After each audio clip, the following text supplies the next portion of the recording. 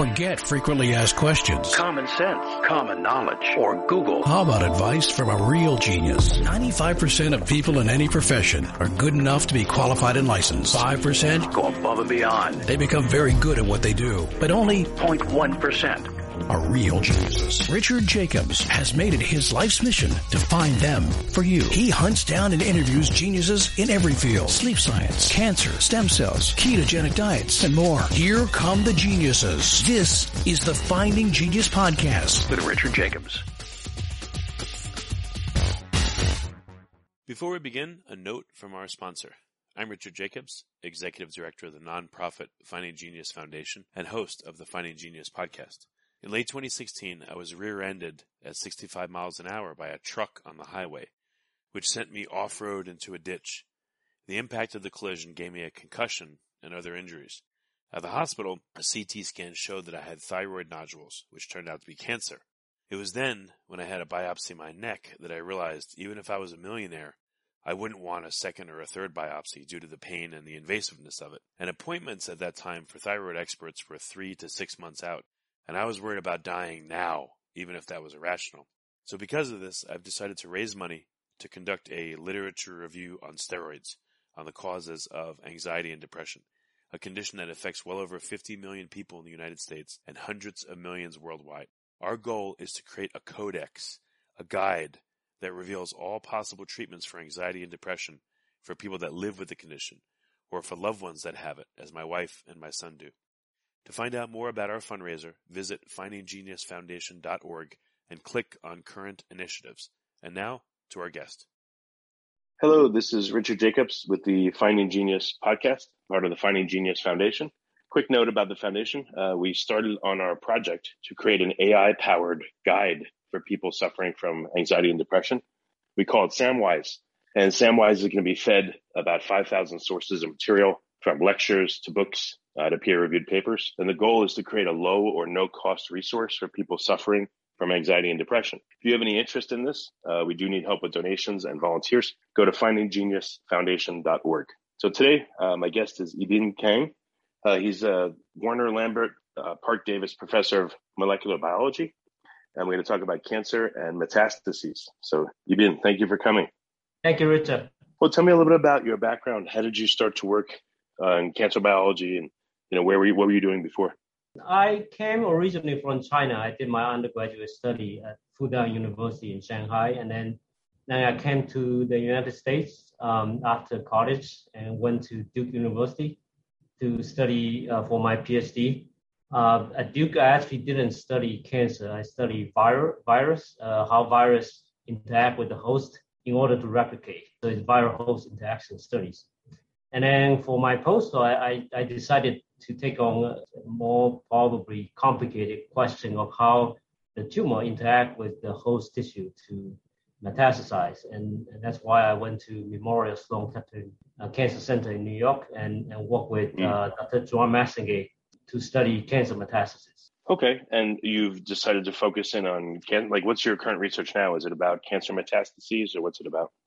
Yeah, so I came to Princeton in 2004 after I finished my postdoctoral research. And during my postdoc, I mostly focused on breast cancer metastasis to bone.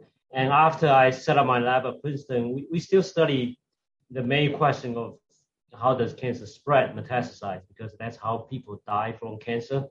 But I came to the realization that when people die from metastasis, it's not like the last moment that metastasis happened.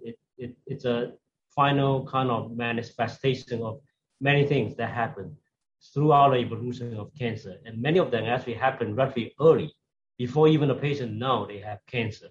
And so my lab over the years have evolved after we started in Princeton more than 70 years ago to basically study a pretty broad spectrum of the tumor host interaction from the early stage of even before cancer happened, how the normal mammary gland stem cell use the niche component to maintain their stem cell activity, and then how that goes wrong to drive the breast cancer formation.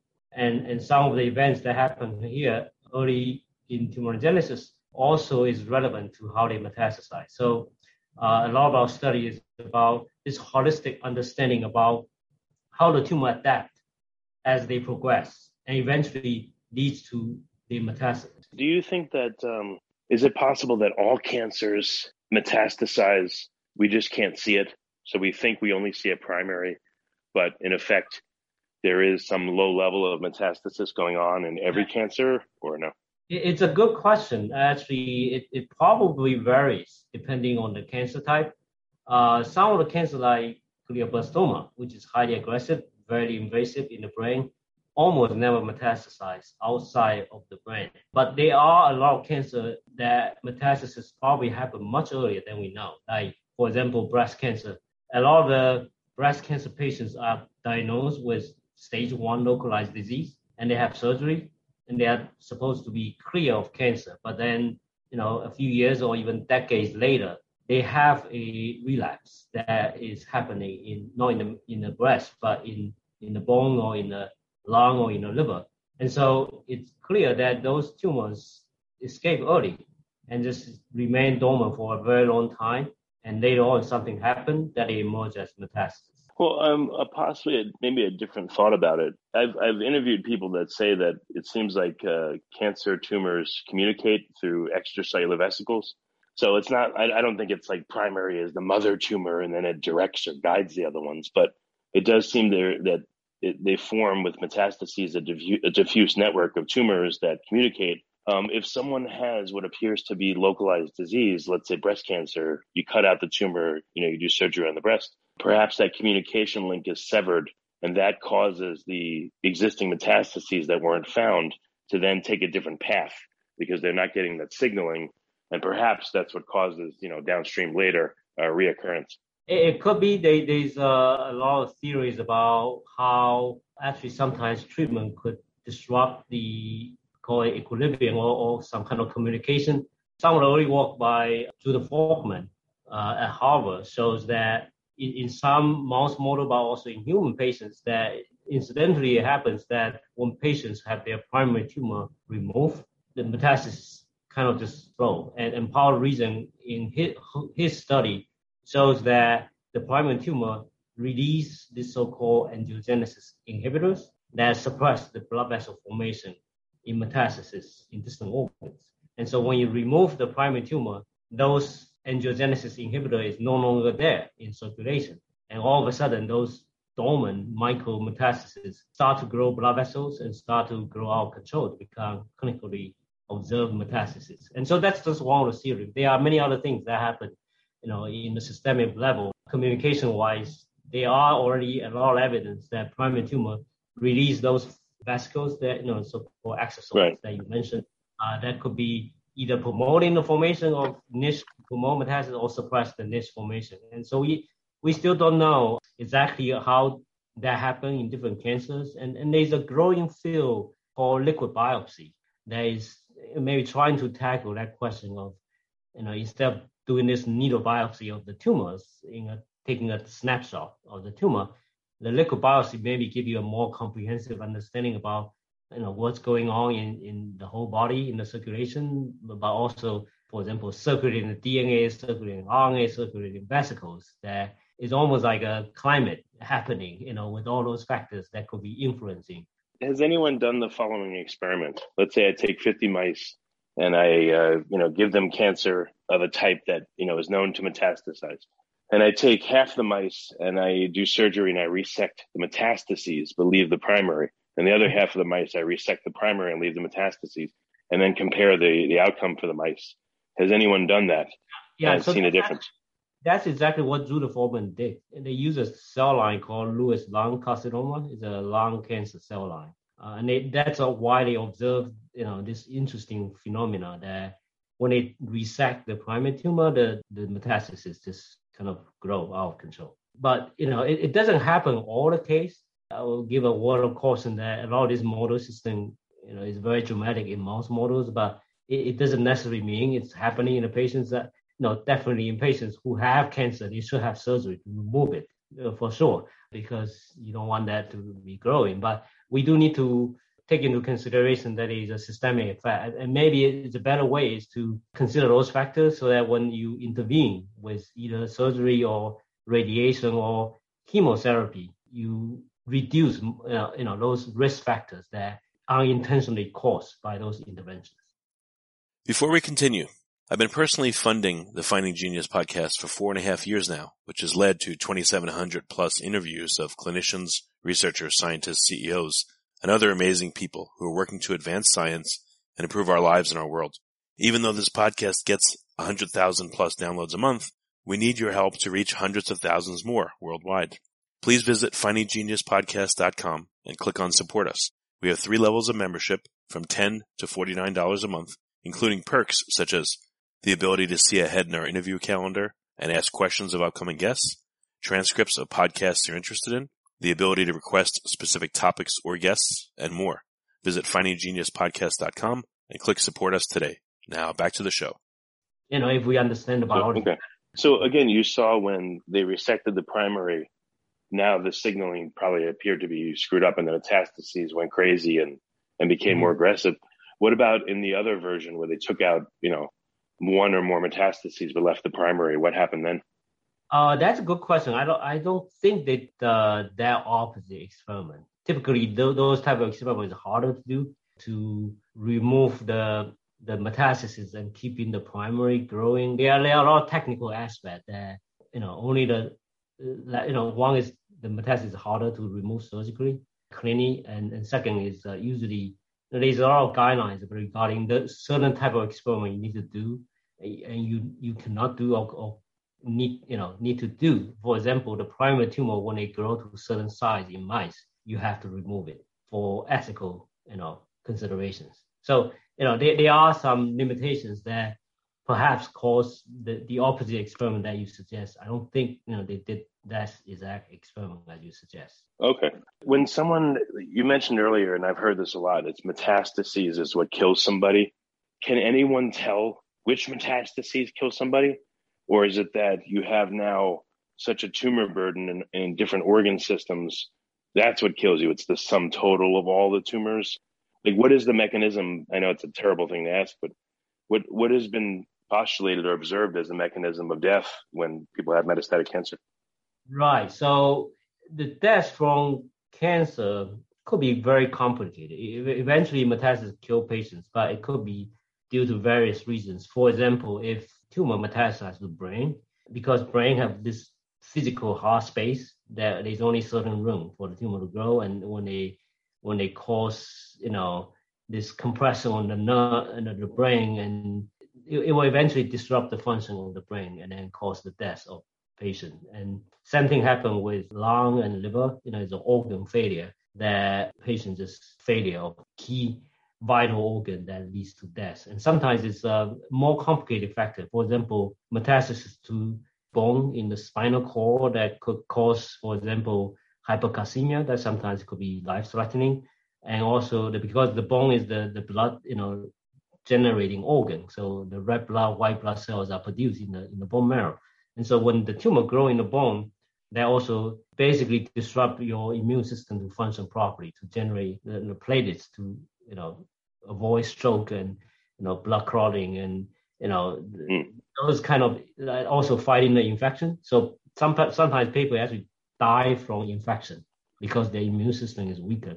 And sometimes they just die from cachexia, the wasting, of muscles and just become very weak. And so there's a variety of factor. One could be more local organ failure, and some could be more systemic, like the weakened immune system or, hypocalcemia or, infections and things like that.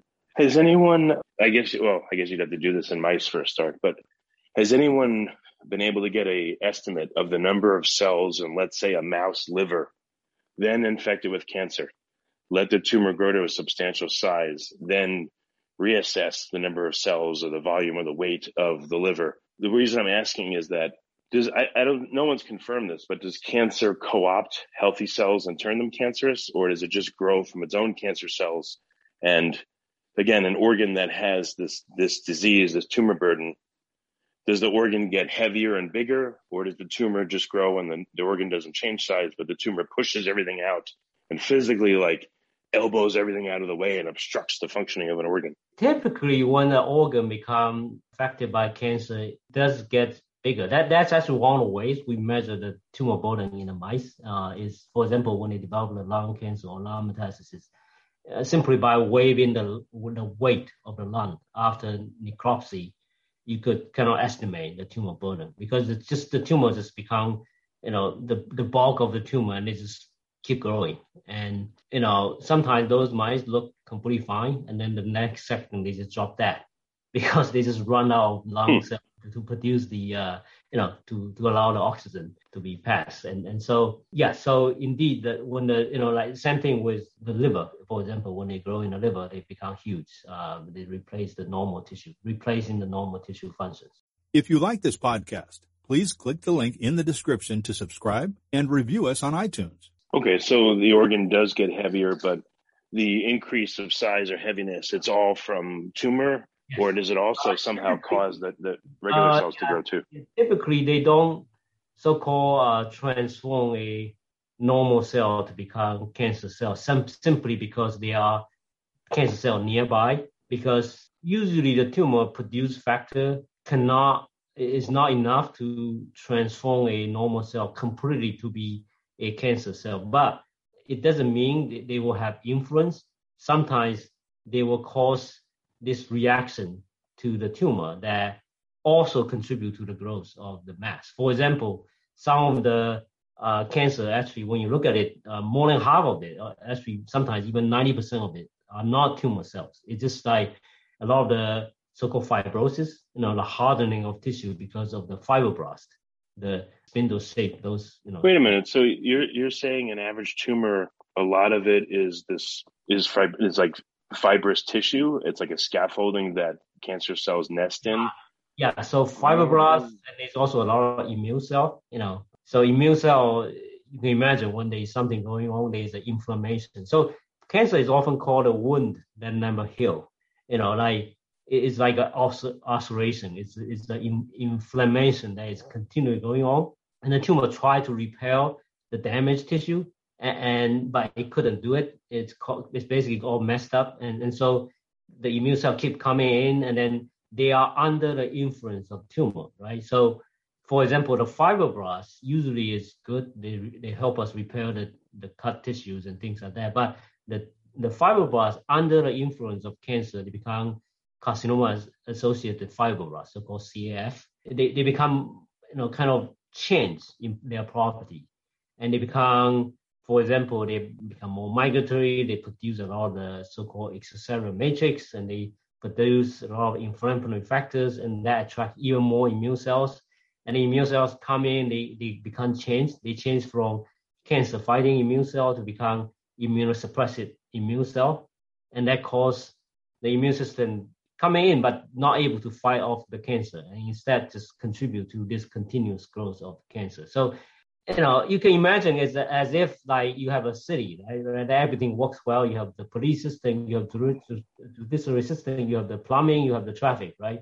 It's like New York City. But then, something goes wrong and it becomes corrupted. And so supposedly the immune system, the police is supposedly catching the bad guys, they become corrupted and they become helping those criminals. And, the firefighters come in, they try to put out the fire, but instead they cause more flooding.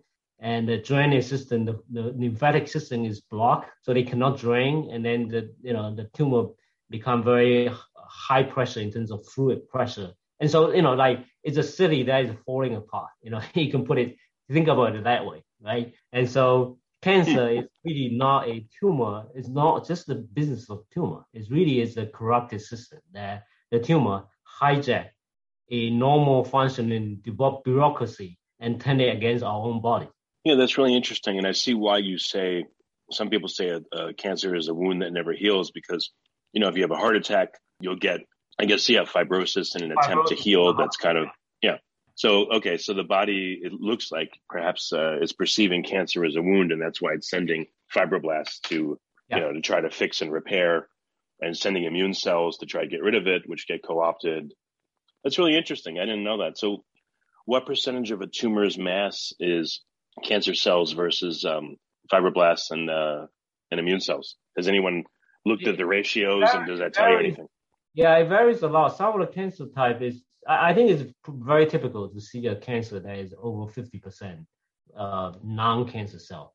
It's typical breast cancer. If you do a core biopsy, you probably see about 50%, between 30 to 60%, so it's you get all kind of like immune cells, fat cells, nerves, and blood vessels, and neural cells, and things like that. And they're interestingly, they all participate in the progression of cancer one way or the other. If I assume cancer is a spheroid, and I cut into it, and I look at the center versus the middle versus the outside, how does that composition change? That's a good question. Usually, a lot depends on the blood supply, right? So very typical is in the core of a tumor mass, a circular, tumor. The middle of it is usually necrotic, meaning that the cancer is dying inside because they just run out of blood supplies, and they are hypoxic. They lack the oxygen. And so you see a lot of necrotic cells, basically the cells, they are dying. But in response to that hypoxic condition, the tumor also undergo a lot of changes. They start to produce a lot of factors that try to increase angiogenesis, the blood generation. And the tumor cell themselves also undergo changes. For example, they can undergo a process called epithelial to mesenchymal transition. So a lot of cancer, 80% of cancer are so-called carcinoma because they are from so-called surface cell, the epithelial cell lining the surface of our skin, surface of our mammary ducts, or the prostate, or the guts, and they change to become more fibroblastic, more motile. And so it's called EMT, epithelial mesenchymal transition. So in the periphery of the tumor, you probably see those type of cells. In the periphery, you probably see more immune cells in the periphery. And then in the middle of it, because of the hypoxia, a lot of the immune cells are probably also dying in the middle as well. So, in different kind of cross-section, different depths, you will see different activity and property of tumor and stromal cells. If you study the outside surface of a tumor, what does that look like? Is it kind of, is it porous? Are there a lot of areas that are, I guess, that become fibrous that nothing passes through? Like, what does the structure of the surface of a tumor look like? Has anyone looked? It also depends on the kind of tumor you're looking at, the different stage, different grades. A lot of the more early stage tumor, there are better prognosis, meaning that after the patient have surgery, they are more likely to survive. Long term is they are surrounded by this so-called ECM, extracellular matrix. It's almost like an encapsulated tumor. And usually there's a kind of basement membrane surrounding the tumor, and surrounded by ECM, and you could have a more clean surgery to have a clean margin after surgery. But some of the more invasive tumor will have a lot of infiltrations of tumor. It's almost like the crab. That's why cancer is called cancer, because the Greek described them as crab. They are like extending those legs out through a process of invasion. So the tumor will invade through the basement membrane. They invade through the muscle layers, fat layers, and then get into blood circulation. So then the border become unclear between the tumor and the surrounding tissues. And when you try to do a surgery, it's harder to get a clean margin. You might left over some tumors that already, it seems to be distant from the core of the tumor, but they already infiltrate, into surrounding tissues as, kind of extending arms out. So that often give you a indication that this is a highly aggressive cancer. And those patients are likely to detect tumors in circulations or in the lymph nodes, and they have a high risk of recurrence. What about the structure of metastases versus primaries? Is it same, a heterogeneous structure where it's kind of a mess, or do they have different structures? Yeah, it's probably varies depending on different organ size. And oftentimes when the tumor first disseminate, they exist as sometimes even like single cell or small nodules, like those small little clusters that are nested in certain niche component. And this is actually intriguing. One of the ongoing research hot topic in the field is when tumor disseminate, is it completely random? They just like lodge in blood vessels and they just grow out whenever they get lodged. Or they favor certain kind of niche for survival or for dormancy or for outgrowth. And so there's a lot of exciting research recent years because we have some really cool technology now to be able to trace those cells that are disseminated from tumors and mark them, and also mark the stromal cells that are surrounding them. And then not only that, we can now do a lot of this, for example, single cell RNA-seq to identify what kind of cells they are and what kind of genes they express and how they communicate with tumors. Because when you think about it, this is actually the best window to have a cure of the patients is after they have the surgery to remove the primary tumor. And in this window, before they have any overt relapse happen, that they have a window to wipe their system clean, to eliminate those disseminated tumor cells. And if you can do that successfully, you have a cure. And the question is, how do you figure out to do that successfully? You need to understand what kind of niche they interact with and what kind of factors they rely on. And so this is actually one of the also kind of ongoing research in my lab is to understand, what make a tumor cell survive under favorable conditions when they spread, in circulation or when they get to the distant organ. And because I think that gives us the best chance of offering an effective cure for the patients. Could anyone mathematically model how a tumor started? If you look at the heterogeneity of it and the structure of it, could you back calculate what it looked like at an earlier stage or at the beginning? There are actually a lot of mathematicians try to model cancer progression mathematically. You could, I'm not a mathematician, but, at Princeton, I do collaborate with people in mathematics department and try to deduce some of it's hard to model the whole process of cancer, but at least you can model some of the process. For example, this epithelial mesenchymal transition that I mentioned to you earlier, how the cells change their cell property to try to migrate. When they try to do that, you can follow a mathematical, relatively straightforward. It's never simple with mathematics, but you could model them with a number of differential equations, and then to see how there are certain behaviors that you could predict from mathematical modeling. And then we can test that in the laboratory. They actually give a lot of insights that we, as biologists, wouldn't naturally think of. For example, what we understand from those modeling is that the cell seems to have a memory, like when they disseminate from the primary tumor into circulation, and when they undergo this EMT, epithelial mesenchymal transition, they have to be under the stimulation of certain factors. But what the model turns out is that they don't have to be under that influence permanently, throughout the journey to distant organ. As long as they are exposed to those factors, like factor called TGF-beta, for only a few minutes, is enough to give the cell a memory to allow this process to happen in the next 3 days. And that's actually a very important insight to get to understand how to therapeutically target this process. So there's a lot of room for mathematicians and engineers to step into the field of cancer research and try to model it, or, for example, develop device like this lab-on-chip device to mimic, for example, circulation and mimicking tumor interacting with the stromal tissues in distant organs, and that allow mathematical calculations of these interactions, and eventually we could try to extrapolate and try to see if we can see the same thing happening in the model in mice or in the human patients. So what are some of the important questions that you're trying to answer with your research? Yeah, so actually some of the most exciting research that we did, there's a couple of papers coming out next month, is regarding one of the intriguing questions we have been always asking is, oftentimes you have two patients coming into hospital. They both have breast cancer, both have the same stage of cancer, stage 1, and yet oftentimes they have very different outcome. One patient will have surgery and will be cured and nothing happened after that. And another person will have a relapse, a metastasis, and that is resistant to treatment and then eventually die within a couple of years. And so they so-called poor prognosis tumor that is really bad in terms of outcome. And there's also tumors that are less aggressive, so-called good prognosis tumor.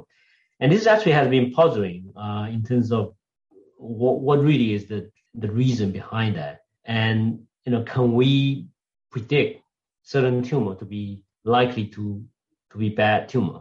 And not only that, can we therapeutically intervene? Because patients don't want to be told that you have a high-risk cancer, and you are likely to develop metastasis within the next 5 years. Imagine they have to live with that every night, going to sleep. And so we actually have been working on this question in the last 15, 17 years. And interesting finding is that oftentimes biologists tend to classify cancer-relevant genes as oncogene that drive cancer or tumor suppressors. And we know, some of the famous ones. BRCA1 is a tumor suppressor in breast cancer. But there's actually another category that we like to call so-called cancer fitness gene. And one of the examples is coming up in one of the studies we are publishing. What are the cancer fitness genes? These are the genes that themselves could not cause cancer. They are not oncogenes, right? But they are essential for the cell to survive and thrive under stressful conditions. And why is that important? Because when the cancer progresses from primary tumor and eventually to metastasis, they are undergoing a higher and higher level of stress. They are all different kind of stress, like the hypoxic stress that I mentioned earlier, the metabolic stress. They have access to different kind of nutrients, and there's mitotic stress because they replicate a lot. All kind of different stress that they have to deal with. Those stress that are not normally encountered by our normal cells in a healthy person.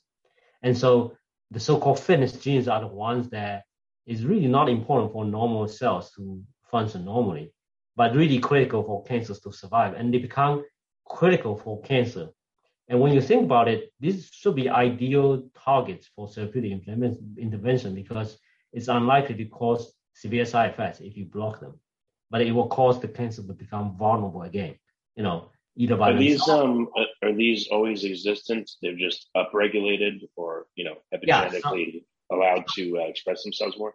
Yeah, so a lot of them, these fitness genes are epigenetically upregulated. They become higher. We often see them become highly expressed as the cancer progresses to a higher grade, higher stage, and to metastasis. It's an indication that this is clinically driving cancer progression. And so it turns out that some of those genes make a lot of sense because one of these genes that we are studying is causing the cancer to downregulate their antigen presentation. Antigen presentation is very important for the immune system to recognize that this is a cancer cell and to attack. And so by suppressing their antigen presentation system, the cancer basically becomes invisible to our immune system. And so, normally in a normal cell, this is not that important because our immune system recognizes our own cell as ourself, so we don't attack them. But the cancer, because they have a lot of mutations, they will present those as mutations, as non-self, and they will be attacked by the immune system. And so they come up with this way to suppress the immune antigen presentation and to escape that immune surveillance. And so these are just some of the, for example, they are fitness genes that cause the cancer to adapt to oxidative stress better. Those are kind of stress that our normal cells don't experience a lot. So I think these are some of the exciting directions that we're going, is to identify those so-called cancer fitness genes and to also at the same time develop therapeutics. In the same study, we also developed small molecular compounds that target the gene, and we show that it does show therapeutic benefits, at least in the mouse models. And so I think there's a lot of opportunity. One is to understand the biology, to identify those fitness pathways, and then to therapeutically intervene. And we already have success stories. In the realm of cancer therapy, immunotherapy is really not targeting oncogenes. They are targeting the cancer fitness gene, the system that inactivate our immune system. And now we are reactivating the immune system. And that is perhaps the pathway to potentially the way for a cure for cancer, is using our own living drug system, the immune system, and find ways to activate that. Well, very good. Yibin, I learned a lot from talking to you. Great call. What's the best way for people to find out more about your work? Where can they go? You could follow me on Twitter. My Twitter is just Yibin Kang, easy to find. That's probably the easiest way. You can also just Google my name, because there's only one Yibin Kang you can find online. Yibin is Yibin, right? Yes, and then Kang is Kang. Yes. Okay, Yibin. Thank you very much for coming. I really appreciate it. Thank you. If you like this podcast, please click the link in the description to subscribe and review us on iTunes. You've been listening to the Finding Genius podcast with Richard Jacobs. If you like what you hear, be sure to review and subscribe to the Finding Genius podcast on iTunes or wherever you listen to podcasts. And want to be smarter than everybody else? Become a premium member at findinggeniuspodcast.com. This podcast is for information only. No advice of any kind is being given. Any action you take or don't take as a result of listening is your sole responsibility. Consult professionals when advice is needed.